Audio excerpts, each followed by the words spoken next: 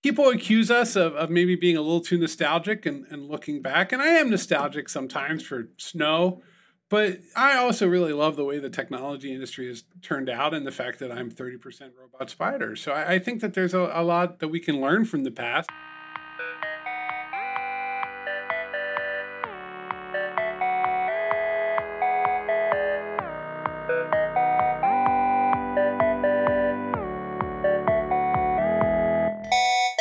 Rich, oh my goodness, here we are in the metaverse. Good to see you, my friend. Let me tell you something. Ever since I started taking Reverse-A-Rate, which reverses the aging process, when it came out, what, 2044? You look good. I was about to turn 70, dude. And now I'm like 48. I mean, now mind you, in 30 years, I'm going to be 10 years old, which will be weird.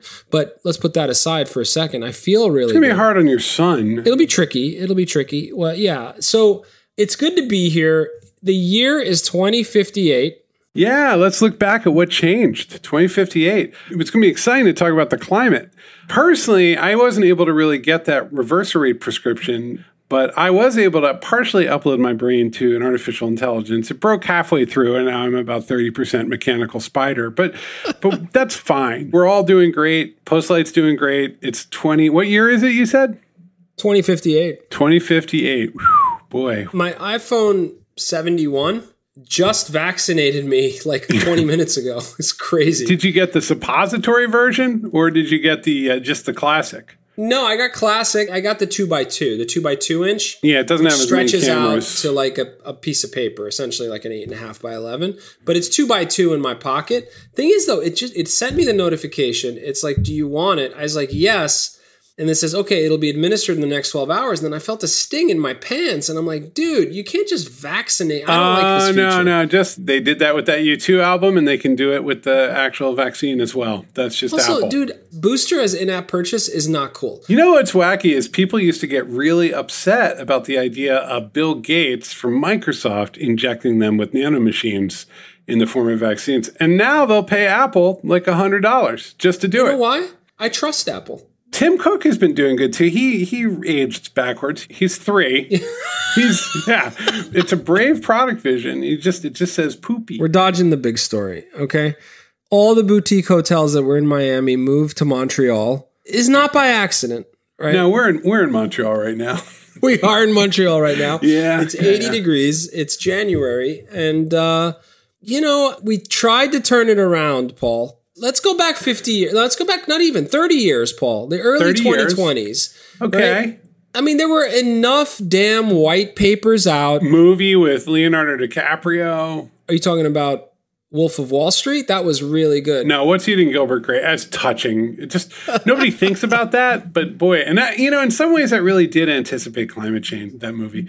But no, we really had it. We did have a lot of warning. I mean, you and I had a lot of conversations back then before I became half spider and you started to de-age. We were doing our best to take it seriously, really, working for clients and everybody was just talking a lot about the climate. Yeah, we whiffed it. We whiffed it real bad. Well, boy. No, we tried though, Paul. I mean, look, hindsight is 2020. Yeah, I gave $700 to a group of different climate charities. And look, it just I didn't remember work. back then, I was separating my papers and my plastics and my compost. I was doing it. Sure. I was being a good citizen. We're 30 years out. That ship is kind of sailed, right? Well, literally, we all live on ships and we have to use sails. So there is that. What could we have done differently, Paul? Well, Richard, in retrospect, I just don't think it was possible because what we had to do was to accept the idea that growth was not the most important thing in every possible regard. And that turned out to be un-American. Nobody could stomach that. I remember Bill Gates had that book. This is before, of course, he moved to that satellite. He had that book about climate. He just really emphasized that no matter what you do, you can't stop growth because that will really interfere with the safety and well-being of the people who are just starting to get into the world economy. Very focused on bringing people up. And yet at the same time, half the countries are in turmoil right now. And so that's a tricky one. So it was a very tricky problem. And it turned out we just didn't have a good solution. The problem was that you can't just have infinite growth and exploitation of natural resources and dump carbon dioxide into the atmosphere without consequence. We thought we had it all worked out with carbon sequestration, and we're trying to bring nuclear power. Was it too little, too late? A little bit of that. It's also all the permafrost melting and California catching fire turns out to be. That's a bad carbon releasing event when the entire American West catches fire. So it's almost like a vicious cycle, right? Like, yeah, but you can. There's not enough rain. There's a lot of dry heat, causing forest fires, and the fires themselves actually unleash all of that. But carbon. the beach in Siberia is amazing, and yeah, it's nice. It is great. It is really nice. It's the new French Riviera. Well, there's no fish, so that part's difficult. Well, that's the thing, right? There's stuff shaped like fish, but it's actually just made out of soy, and it's not good. You know what I always wonder is, should technology as an industry, should we have doubled down at that exact moment on blockchain? That's what you're wondering. Well, I just think about it a lot. Like, 30 years ago, you had a chance to really think about growth and build all kinds of stuff and get really involved in like building tools that would help people figure stuff out about climate. But then with all those cryptocurrencies, all that stuff, you remember those, right? I do remember that. Yeah. That was wild. People thought that would replace our beautiful meat-based economy. Yeah. No, they thought that would replace a lot of things, and it didn't work. But for a brief moment, a lot of people owned $600,000 cartoon monkeys, so I guess that was cool. The strangest things distract us, and we couldn't get motivated in the right way. Let me ask you this. Let me put you back. I don't know. Let's go back to the year. 2022. Okay. It's the beginning of the year, and you have just become president. Of the United States. Oh my God. Yeah. Yes. Yeah, sure. Yeah. It was 50 at that point. Yeah, go ahead. Now you've seen what's happened to the earth. Canada is a resort destination. Somehow Canada always and this was the case even back then. Any sci-fi book you read, Canada was always refuge for some reason. And here we are. Now Canada is the world power. But putting that aside, you're the president of the United States, which at that time, if I'm not mistaken, very powerful country. 2022, most powerful country in the world. You got this incredible military. Oh. What are you doing? Are you shooting stuff into the clouds? Like, what's the story? Like, head this off for us. I'll remind you of some of the stories that were big at that moment. So you had that Don't Look Up movie with Leonardo DiCaprio where a comet's going to hit. And then there was Neil Stephenson, sci-fi author. He wrote the kind of libertarian climate novel where people inject sulfur into the sky in order to bring the global temperature down, and then that affects a lot of lives. You had the kind of Extinction Rebellion actions where people were just protesting and saying we have to shut the economy down now if we need to. Like, let's stop putting carbon in the air because you're wrecking us all. There wasn't really one consensus view you could kind of count on there, and there were a lot of different attempts. And, later we did try to do a lot of stuff to change. That's awareness raising. That's not actual action. Like, you get to write executive orders. You're the president. What's step one? What would I have done? You're the president. Stop watching Netflix. You just read books and watched TV. That's you as president in 2022? God, that's probably true, actually. Just sounds wonderful. Let me boil it down even. I know you're distracted, dude, and I know you want to get back to your swimming pool up in Ontario. That's right. Give me a sec. Well, and I have to lubricate my robot arms. Putting that aside for just a moment. Okay. What's the first thing you do? You are president in 2022. Well, given what we know now about what happened, I accept some economic shock and I put an enormous tax on anything that is carbon emitting while trying to bootstrap a carbon marketplace as ethically as I can. But for the most part, I have to get emissions under control. I pour trillions of dollars into alternative energy sources, wind, solar, also nuclear, whatever works, and anything that can electrify anything without burning carbon, I go for. I use every possible mechanism that I have, push that through Congress as hard as I can, and of course they all go with it, vote for it, make it happen, and $10 trillion in just the U.S. goes towards decarbonizing as more and more green jobs are created. Now, of course, all the other countries seeing us follow suit and agree to decarbonize as well. And in fact, we won't import anything that is a major greenhouse gas emitting as a production process. So you're a wartime president. You've decided we are at war. that is what, in retrospect, we probably should have done, is admit that we were in a fight with the weather of the future. Which kind of highlights why we flubbed it, Paul. Well, because humans, until they're actually at war, are not very good at declaring war. They're just not good at it. Yeah. You have to see the pain. You have to feel the pain. Even when you feel the pain, there's going to be another cohort that's going to tell you, oh, that's not really pain. Well, Stop you turn it. up the air conditioning.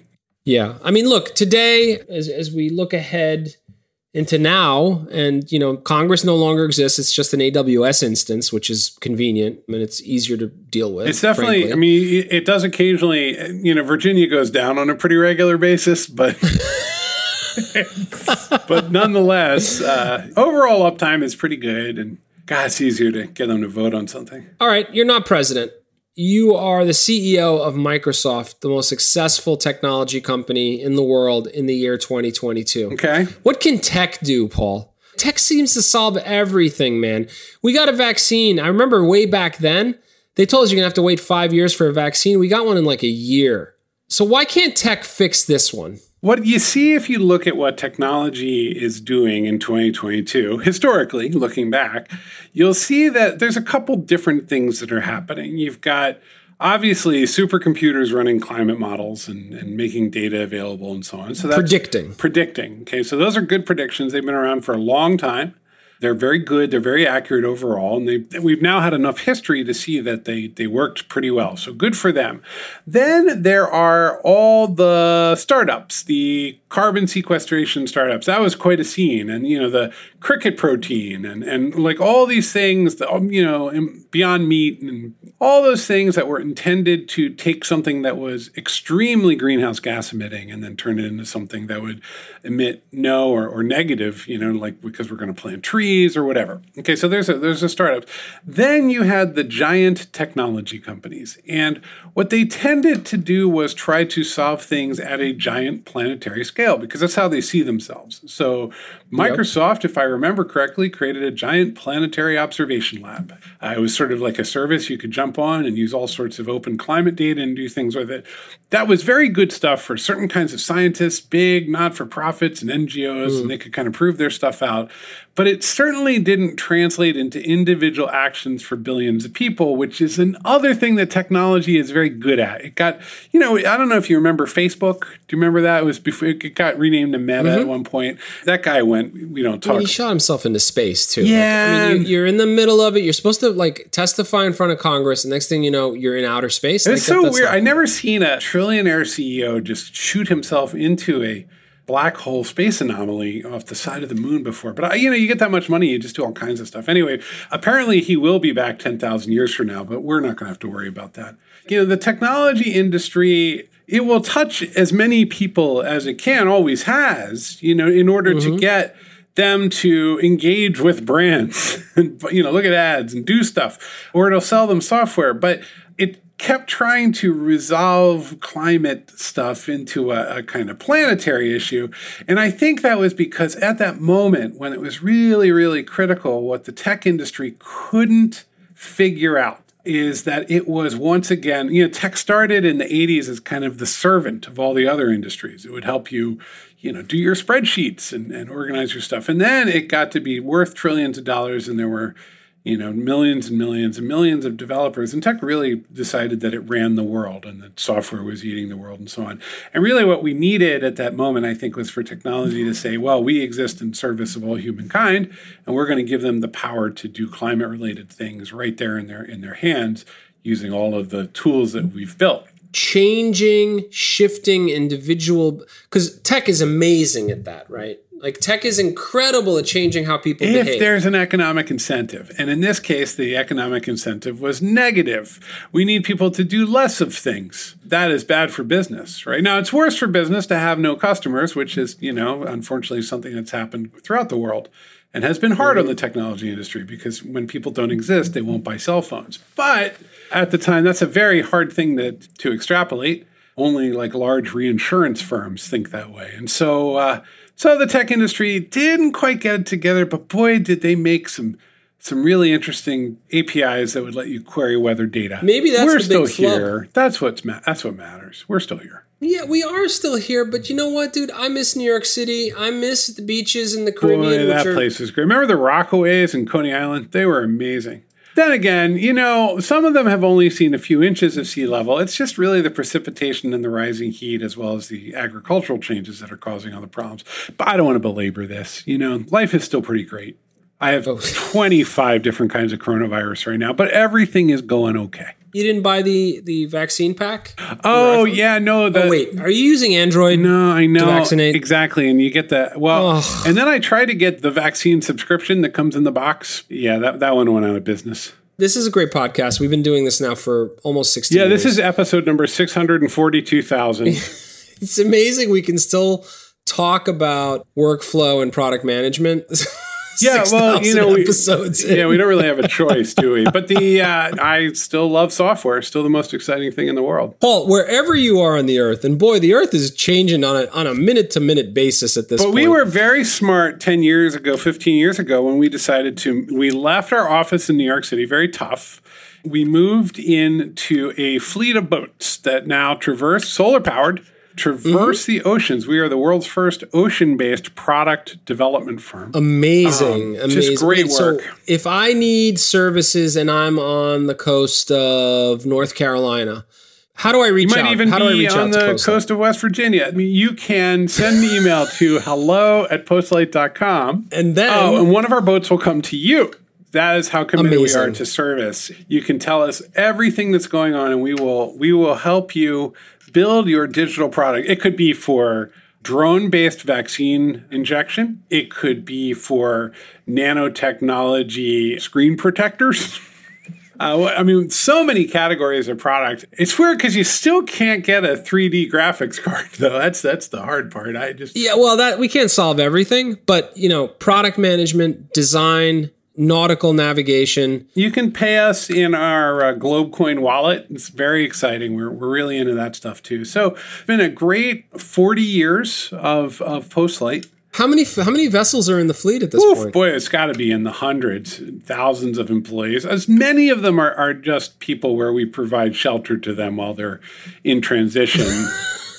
It got dark, but okay. Oh, it's fine. It's fine. It's just part of being a good services company. Yeah. But yeah, if you're experiencing critical risk, we'll get in there and help you out. How do I learn more? Well, just go to postlight.com. That's on the World Wide Web. You have that on your sneakers. So go ahead and just tap in, check that out.